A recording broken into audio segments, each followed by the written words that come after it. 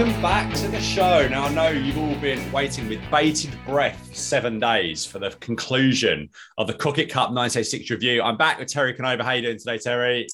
Happy to be here. Excited to finish this big tournament and see what happens. Yeah, absolutely. Who's going to get the $1 million prize? Who is going to win? So, without further ado, let's go straight into quarterfinal number one. The huge showdown between the Road Warriors and the Midnight Express.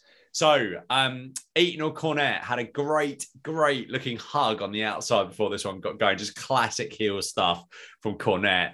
And I think Eton might have even taken Brett Sawyer's mullet crown from last week with his flowing blonde locks.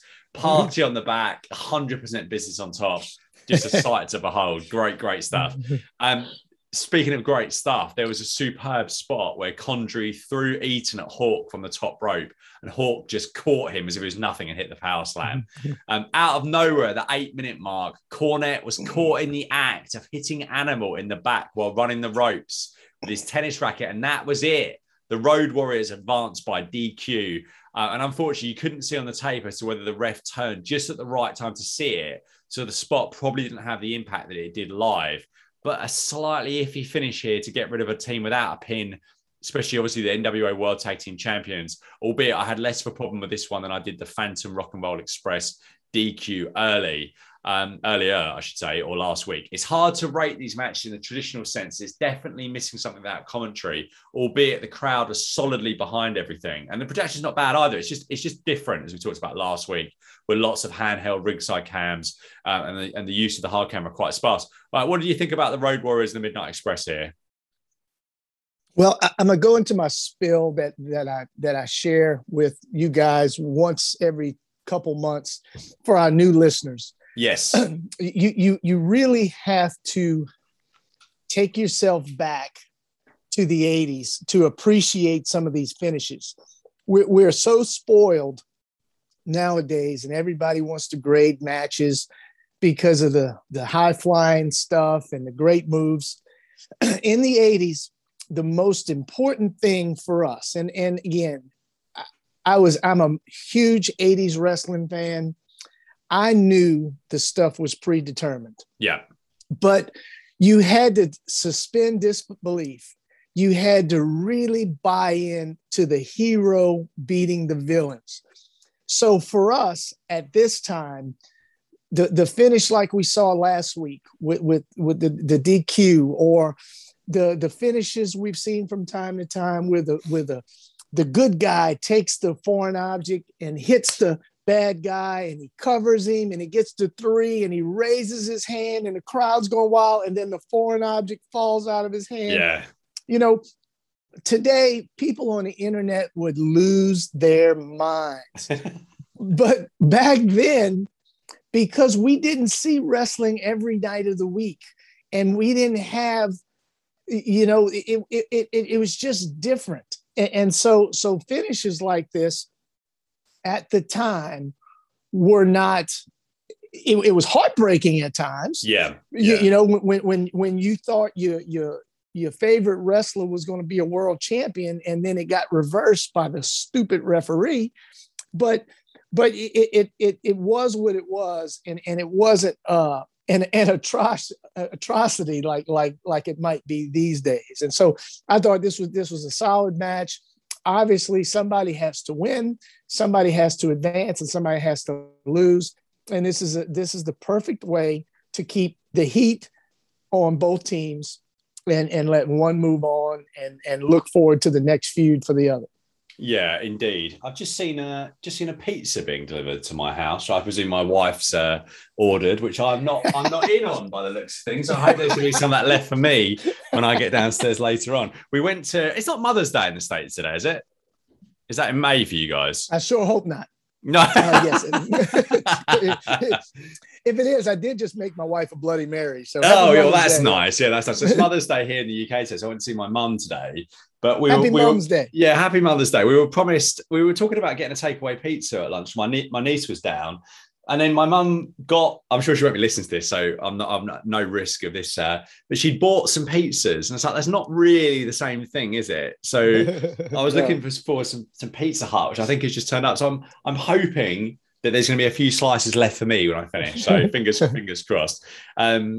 We had vegan pizza because my niece is vegetarian, but my mum took it even a step further and got vegan pizza. Actually, very nice, but yeah, not quite the same as like a Mighty Meaty Pizza Hut or whatever it is. No, unfortunately. Yeah. So yeah, quarterfinal number 2 up next. Terry Taylor and Dr. Death versus the Koloffs. Williams, hugely impressive in the early going. He press slammed Ivan and even managed to get a couple of reps in the air, which was just a really phenomenal sight. Taylor had the match won just under 5 minutes, but a different, but just as useless referee was distracted. And as we talked about last week, one of the great things about this show was how much you could hear from the ringsiders and the wrestlers themselves. And as if on cue, a loud fan nearby shouted, "What are you doing, ref? What are you doing?" It's just like perfect. Quite polite, but still sticking it to the ref. I really loved Ivan going into a neutral corner dazed and then realizing his partner wasn't there for a tag. And that is definitely a spot that they should bring back to modern wrestling because it was just so brilliant. And it wasn't hokey either. It was just like, this guy's been beaten down. He's just like, he's struggling. It was just really, really good. Nikita made it in and got frustrated with Williams mocking of his pose down, which got a ginormous USA chant from this crowd. At 2 hours and 28 minutes of the entire network version, they very briefly cut to a completely square on hard camera that then they immediately cut back from. So this camera was there in perfect position all night. They didn't use it. And as you can tell, I'm obsessed with the position of these cameras. Williams hit a great drop kick, like a cruiserweight on Nikita while he was posing again. Again, the people of the Superdome just ate this up. Nikita challenged Williams for a test of strength and then shouted some stuff, which I guess was supposed to be in Russian, but I'm quite sure was absolutely not. And then a kind ringsider shouted, "Come on, Doc, you've got this. Oh, you, baby." It's like, this is so good. Absolutely brilliant. I wish Phil was around for that because he'd have got a kick out of that one. We started the countdown in terms of time as the match went beyond the 17-minute mark. And it seemed to be kind of clear where this one was headed. And then at the 1 minute remaining mark, Nikita had Taylor in a bear hug and the crowd could sense the urgency. Taylor made the tag, but the useless referee, didn't see this. Behind his back, Ivan came off the top rope on Taylor, but he kicked out. And the match ultimately ended in a 20-minute draw, eliminating both teams. I actually really like this. I'm not anti-draws. I think draws is a sports thing. You get draws in sports. This is a sport. I'm cool with this. And actually, probably there was one just before Christmas. Bryan Danielson and Hangman Adam Page is a 60-minute draw on television, which is superb. Probably my second favorite match ever is a draw, actually, funny enough, between Kenny Omega and Kazuchika Okada. So I'm happy with draws. Like, draws is a thing. We've no problem with this finish whatsoever. After the bell, Williams went to work on both Koloffs until Kochenko came in and made the save and the tables were turned. And as I said, presumably that means that there'll be some buys going through to the finals here. What did you think of this Koloffs versus Taylor and Dr. Death match? Yeah, solid match. And like you said, the draw is a good finish right now because we've had a couple DQs. We got to get to the end of the tournament, and obviously both of these teams aren't penciled in for the finals. So it's a good match. We mentioned suspending disbelief earlier. I had a hard time suspending disbelief on Nikita's Russian accent. for whatever reason, Ivan was buyable. Yeah. Nikita not so much. But he and Doc, two of the strong men of the time. It's good to see them go toe to toe. And Ivan, to me, Ivan's just a ring general. Ivan's really, really good. So it was good match. Yeah, this was really, really good, I thought. Next up, in more quarterfinal action, I was covering everyone's least favourite tag team, the New Zealand Sheepherders, with Jack Victory versus the Fantastics. Now, this is an interesting one. I'll go through the match and talk about why this was kind of such a sought-after match in the 80s. So, our heroes, the Fantastics, were looking great in silver and red jackets. Obviously, they pulled out all the stops of their outfits for this big tag team title tournament or tag team tournament. Bobby Fulton started 2 USA chants, the second with far more anger than the first. and then asked the crowd to rise to the Pledge of Allegiance, which the crowd joined in really enthusiastically. If I'd been the sheep herders, however, I'd have been asking the referee why they were allowed to do this on the outside after the bell had rang, because they should have been counted out. But I guess they were too busy. I'm sorry, Terry. I guess they were too busy thinking about their next angry, unlistenable promo to challenge the referee. So I've obviously in a bad mood watching this show. I don't think I was in a particularly bad mood. I did watch this with COVID, though. So perhaps some of these things angered me a little bit more than they would have done normally. Fulton was busted open by a shot to the ring post on the outside as a ringsider pleaded with the referee to DQ the sheep herders. Then someone else said, "Come on, Bobby, you can get up. You can do it." I initially thought the guy had called him Daddy, but then I realized I just heard, "Come on, Daddy, you can do it." Rare compliment incoming for the sheep herders. They did a great job isolating Bobby after a brief rally and preventing him from making the tag. Luke was busted in here somewhere also, and Rogers eventually made it in for the hot tag as well. The referee was bumped around the 12-minute mark as the four men continued to brawl. Butch got Rogers with the flagpole in the back and then into the face before Fulton stopped him taking any more damage. Butch was then a victim of the flagpole as another referee appeared on the outside to help the original ref. And you could kind of sense where this was ending up as the bell finally rang in 14 minutes, 25 seconds. And basically this eliminated both tag teams. You know, again, we're talking, you know, this is an ongoing feud. Clearly it wasn't, you know, on the cards for one of the teams to do a straightforward job here. Jack Victory's girlfriend appeared at ringside to help out, and everyone continued fighting while the bell rang out a torturous number of times. Yeah. Now, where is this? This is an interesting encounter.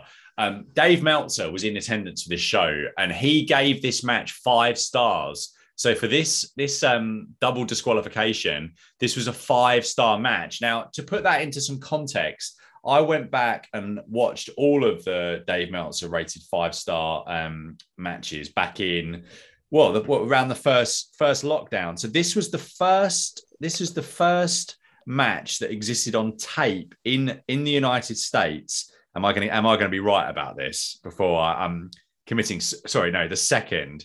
This is the second match ever that was recorded in the United States that was rated 5 stars. The first was Barry Windham and Ric Flair from basically Championship Wrestling from Florida. But the first all-time match in America was another one that Meltzer attended live, which was Flair and Butch Reed in Miami Beach, but no footage exists of that. So this was a huge deal. All the other matches, and we're talking about 1, 2, 3, 4, 5, 6 matches in between that first Reed and Flair match. And the Windham and Flair, which was just before this, the couple of months before, all of those were Japanese promotions. We had All Japan Women's, All Japan Pro Wrestling, and a New Japan match, the Dynamite Kid and Tiger Mask match we talked about last episode. So this is a huge deal, and this was why this match was for the kind of newsletter and the kind of smart fans in the mid-80s. This was massively sought after and wasn't something that was immediately available. And I believe it was only available in highlight form for a long time until much later. This full production of this was available. So yeah, this is historically really significant. And the readers of the Wrestling Observer newsletter also voted this as the match of the year in 1986 as well. So what are your thoughts on the Sheep Herders versus the Fantastics here? You know, I didn't realize that Meltzer gave this a 5-star. Again, I was always one of these guys that loved loved use of blood in matches, and I recall the first matches I came back and saw. As I mentioned in the last episode, I'm in the Army at this time, so I saw none of this live. But the Sheep Herders and the Fantastics, those barbed wire cage matches, were some of the first ones that I saw, and so I knew about the feud and I knew about a lot of their bloody matches.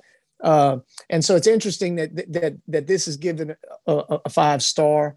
I guess maybe I don't really watch matches as analytical as he might.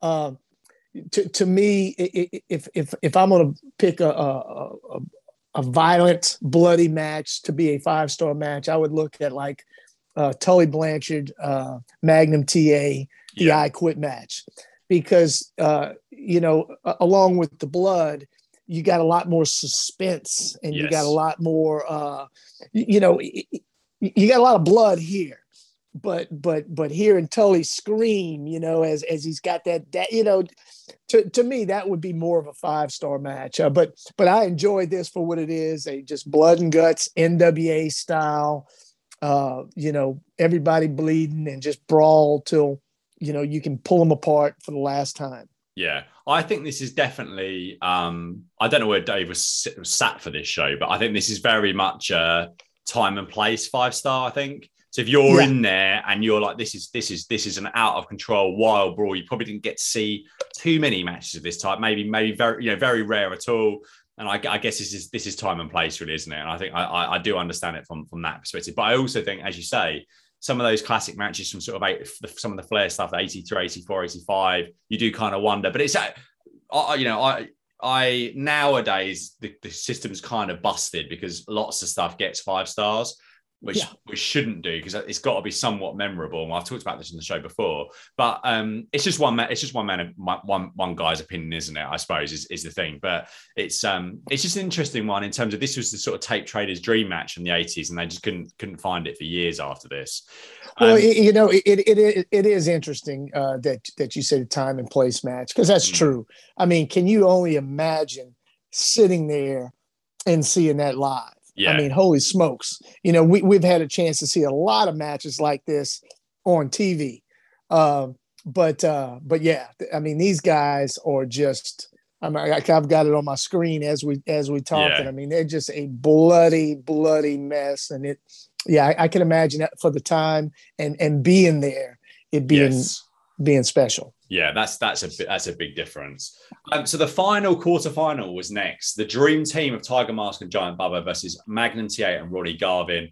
We talked about foreheads. Crikey, Magnum's forehead looked like someone had rubbed sandpaper across his head, didn't it? I mean, this was about as blatant as it obviously could get. I thought the crowd were in a bit of an odd hush for the start of this, and I don't think they didn't seem to know how to react to Tiger Mask and Bubba. Which is kind of fair enough, because they wouldn't have been super familiar with either of these two. In the end, I just thought this was okay, nothing more, nothing less. But it had quite an impressive finish when Tiger Mask went to the top rope to go for a cross body block, but Magnum caught it and expertly reversed it into a belly-to-belly suplex for the win in 9 minutes and 50 seconds. And Bruce Pritchard explained that as only 2 quarterfinals had winners, therefore, that was it. The semi-finals are skipped, and it would be Road Warriors versus Magnum and Garvin in the final. What did you think of this Giant Bubba and Tiger Mask versus Magnum and Garvin match? I could see how the crowd would be a little subdued seeing Giant Bubba walk to the ring. I mean, God bless him. But and Magnum's belly-to-belly finisher, it was really one of the good finishes of the time. Yes. He was so good. Like you mentioned, his forehead. I think the only person with a better forehead than him in the Crockett Cup had to be Manny Fernandez. But yeah, he's a got a great look, great wrestler. He's a great seller. And then his finishing move, that belly to belly, was solid. Yeah, and the thing I liked about this, a bit like the Diamond Cutter and the RKO and things, and maybe to a slightly lesser extent the Stunner later on, because Steve Austin did hit that out of, perhaps not so much of the Stunner, actually, I'll take that out of that. But I felt like Magnum could kind of hit this from anywhere, and he would improvise with it, and it was just such an over move, and it looks so, I think because of his stature and the way he delivered it with the violence and the aggression that he delivered that with, it was a really good finish for him. Yeah. Okay. So that is it for the tournament, apart from the final. So we're having an interlude now with a couple of singles title matches. And first up, we had Mr. Unpredictable Dick Slater challenging Hacksaw Jim Duggan for the UWF North American title. Now, I'm not sure if the crowd was burnt out by this stage, but they just weren't super there for this one, which I thought was a little bit surprising. At 7 minutes and 20 seconds, they bumped the referee as Duggan kicked out of a pin and Slater landed on the referee and then quite blatantly kneed him in the back. And I'm a little bit perplexed as to what referee Earl Hebner thought was happening there. Did he think that there was some weird anti-gravity thing that Slater had landed and got back up again and landed again? At 8 minutes and 50 seconds, Slater had Duggan tied up in the ropes Hebner pushed him away, but Slater shoved him and then turned right into a Duggan spear headbutt for the pin in 9 minutes and 9 seconds. This was odd because I thought the crowd would be all over this, but I didn't feel like they were super into this. And I just wonder if a lot of these people, I mean, I would have thought most of that 3,500 people that were in the Superdome in the afternoon would have been there in the evening as well. So I just wonder how many, is this a long day in New Orleans? Perhaps a few too many beers. Everyone was just kind of a bit tired by this point, but it just wasn't quite there. What did you think of this North American title contest here? Yeah, I agree because Hacksaw was super over. Yeah, he was super over. But you're right. I remember this might have been.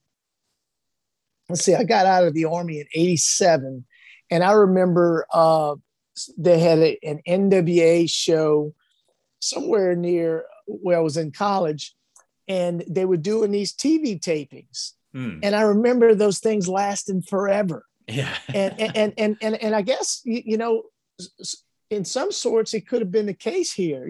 Some of these matches just it's almost sometimes it's too many. I know, thinking about this, and I may get a lot of heat for saying this, but I've only been to one WrestleMania. But I remember being exhausted at the end of WrestleMania because there were so many matches. And even though the matches last, or, in theory, the main events and the bigger matches, when you go through all of those emotions for 3 hours, there's not a whole lot left sometimes. Definitely.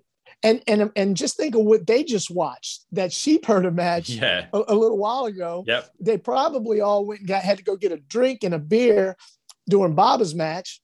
And now they probably they settle it. They just now settling back in, and they probably just slap exhausted, I would think. Yeah, I agree. Sorry, I'm sure we talked about this on the show before, but I can't remember. Was it WrestleMania 30 you went to at the Superdome? I went to the one with Ronda Rousey. Oh, the second one. Yeah, that's the one I was there for. Yeah, so 34. That's Appendix Gate, that one. Yeah, I was there as well. Oh, wow. Yeah, I didn't go to 30. I went to 34, which was decent, but it was long. It was long, and you saw it in the main event. The crowd wasn't into Lesnar and Reigns. It was just long. Yeah, it was long. It was a long. I tell you what, it wasn't as long as New York though. The year afterwards, because it was. We got there at. Crikey, we got there maybe an hour into the pre-show. I think we probably sat down about 6:15-ish. The pay-per-view started at 7, and the main event got in the ring at 10 past midnight.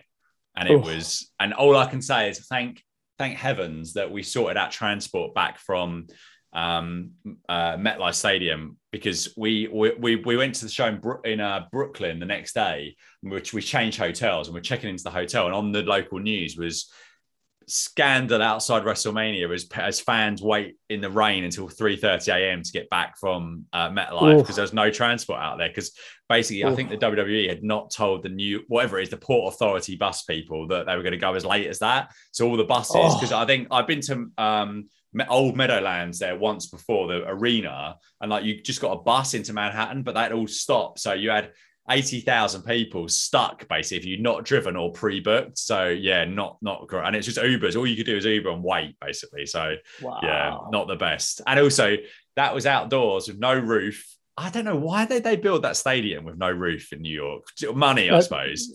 But it's money, but it does. Yeah, it's bizarre. It makes no sense. And as it wasn't super cold. It was probably in Fahrenheit, I'm thinking like maybe low 60s by the end. So it was bearable. But by the bell, you could feel the rain in the air, and it was raining by the time you got out. So if it had been raining, I mean, the ring wouldn't have got wet because they were covered, but it would have been a nightmare. If that rain had come in an hour or so beforehand, it would have been a disaster, basically. So yeah, thankfully not.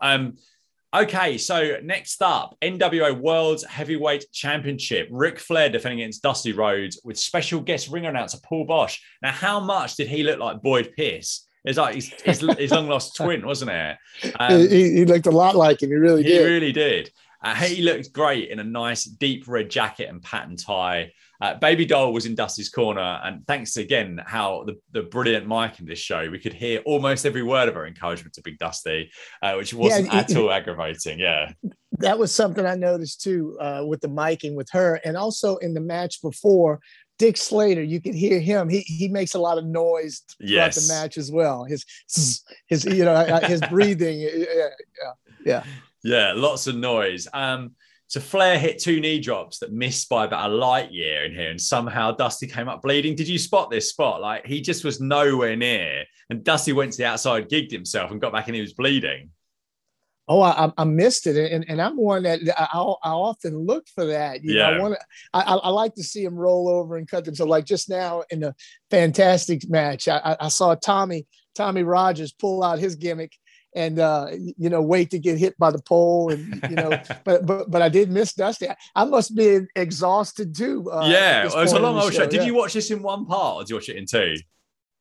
Like I said, I've watched it multiple times, and it'll be like I'll put it on and then maybe fall asleep and then go back from where I stopped, and I'll put it on and go do something else. So it's kind of hit and miss a lot. Yeah, I watched it in 2 because I got to probably about 90 minutes to go, and I was like, I need to have a break here. But yeah, I mean, it's just a long show, isn't it? Flair was busted later in the match at around 13 minutes by way of his head being thrown into the ring post on the outside. Shockingly, after a very long 90 minutes, they bumped the ref. Dusty got a visionary pin. Baby Doll tried to help the ref back in. Flair took off Dusty's boot and clobbered him with it. Dusty somehow kicked out of this. Flair and Baby Doll then wrestled on the apron, and Flair turned into a shot from the boot from Dusty that led to a disqualification. I've written, goodness me, what a turd. I didn't like this. What did you think of that? Joe, we watched that WrestleFest one where they had a kind of similar match with a bad finish. I'm just thinking, how many Dusty Rhodes and Ric Flair matches existed with a finish like this? So yeah, I wasn't a fan. What did you think of this title match? I mean, I'll be honest. Maybe if it were 1986, I would absolutely pay to go see this match. Yeah. But today, I would never seek out a Dusty Rhodes Ric Flair match. No. When I watch the Starcades, I'll watch the hell. I'll even watch the Boogie Woogie Man matches just to watch him get color.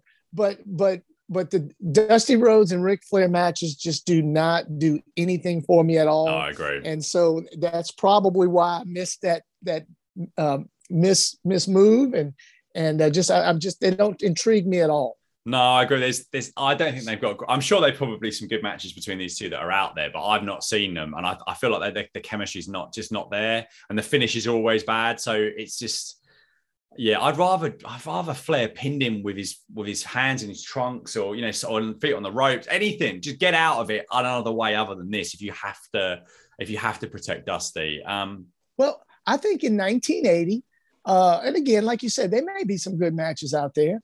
But the reality of it is, in the 1980s, these are the 2 best talkers on the planet. Yep. And so they will talk you into buying a ticket, and they will sell those tickets, and those seats will be sold. And then whatever happens in that match happens in the match. And all we're looking for is whose hand's going to get raised for the belt. Everything in between is almost extra. It was just, these are 2 guys that would just talk you into the building. And, Dusty's got his little charismatic moves he'll make that you'll cheer for, and Rick will sell a little bit, but other than having anything dynamic, there's just not a whole lot there. No, I agree. I was just looking up when Dusty at last had the world title, because I wondered if people had any kind of intrigue that he was going to win, and he hadn't been world heavyweight champion.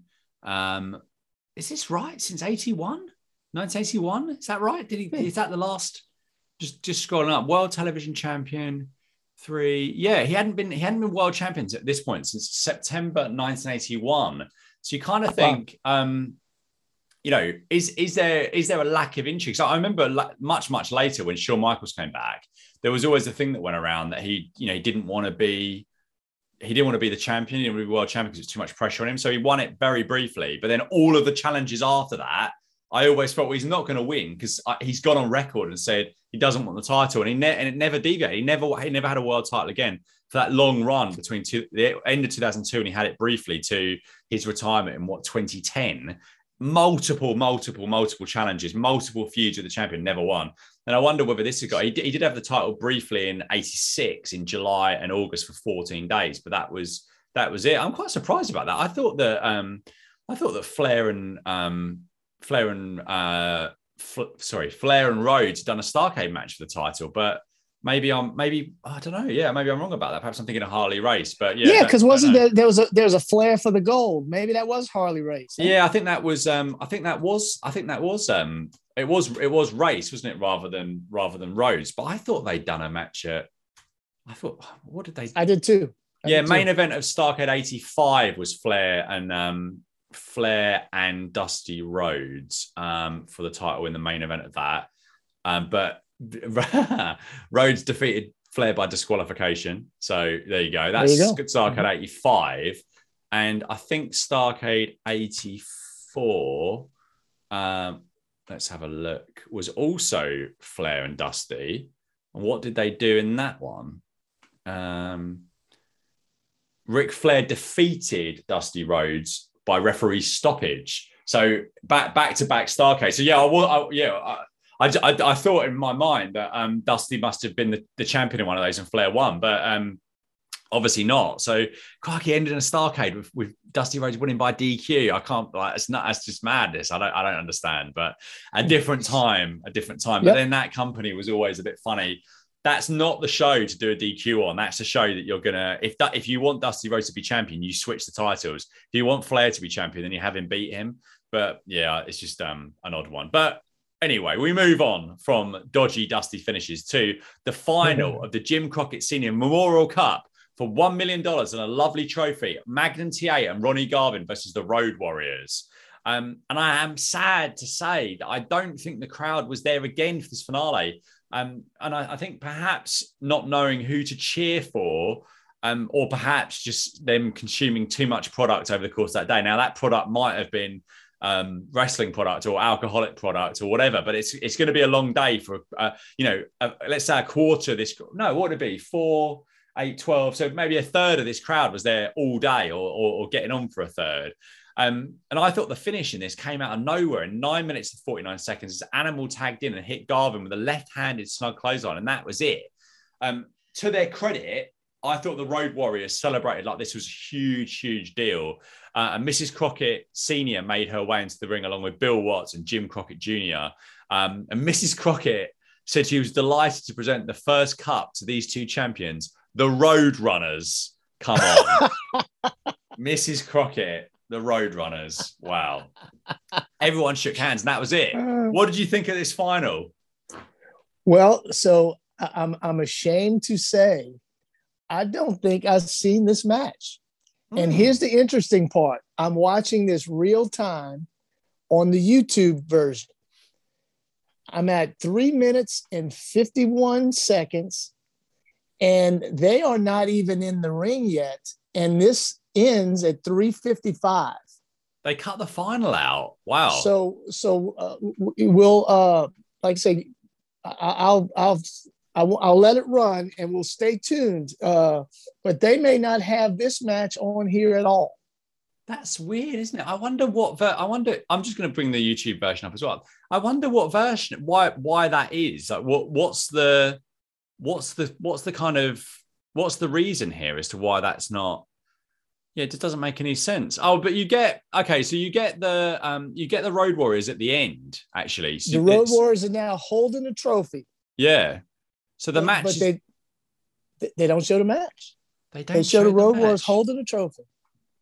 So what is that? What is this version of it? This is what I'm thinking. I wonder whether this version's something else, and they don't want to beat. I would have thought they wouldn't have too much of a problem beating Garvin, but Magnum doesn't really get too much of a, negative from being the tag partner that doesn't take the fall. That's really weird, isn't it? So they literally cut from the World Championship match straight into the Road Warriors having the trophy, which is nice, isn't it? Oh, how weird. How weird. Yep. I mean, you're not missing too much there, really, but Yeah, what a bizarre thing. So I thought the length of this show is such that it really, really would have benefited from having commentary. I think if Bill Watts and Jim Ross, or even Joel and Jim were on this would have been pretty fantastic, actually, in terms of the characters, the stories, all that sort of stuff. That all said, it was a bit more of a tough watch without that. And with the production that we've talked about, it was still a really, really fun look down memory lane. And it's really interesting time for both Crockett and Watts. They're not getting on particularly well, but they've come together for this show in the ever-changing landscape of professional wrestling in North America. And obviously, in time, neither of these companies would be producing wrestling, because obviously UWF is sold to Crockett and then Crockett sells to Turner. So these two are there at this time, but they just can't quite connect the dots to get their creative where it needs to be in this hugely important time. And I still think there was enough. You look at the talent in this show, you look at the talent in the WWF at this time, look at the talent that's not on the show. You still got the Von Erichs around, all that sort of stuff. Mm-hmm. There's definitely minimum two national wrestling promotions that can make a profit. But for whatever reason, Crockett just couldn't quite make it happen when it mattered most, really. Yeah, and I think obviously UWF was hampered by the economy in their home markets. But what are your final thoughts on this Jim Crockett Senior Memorial Cup 1986? Well, let me pause you for a second. If you have a second, is it okay? I just paused that Miss Crockett is coming in. Do we want to listen to a live shot of her announcing the Roadrunners? Do you know what? I'm gonna do that. But give me 1 second. Right. So we've got the live. Not live. This is not live. Obviously from 1986. I can't see. Oh, there you are, Terry. He's up in the far right hand corner, and Mrs. Crockett is getting in the ring. So why don't you talk us through what we've got here? So here we go. Miss Crockett is. Ladies and gentlemen, we're joined by introductions. This is Jim Crockett Sr., Jim Crockett, the president of Jim Crockett Promotions, Mr. Bill Watts, the president of the Universal Wrestling Federation. Mrs. Crockett. Good evening, ladies and gentlemen, and I am delighted to present this first Jim Crockett Memorial Cup to these two champions. Roadrunners.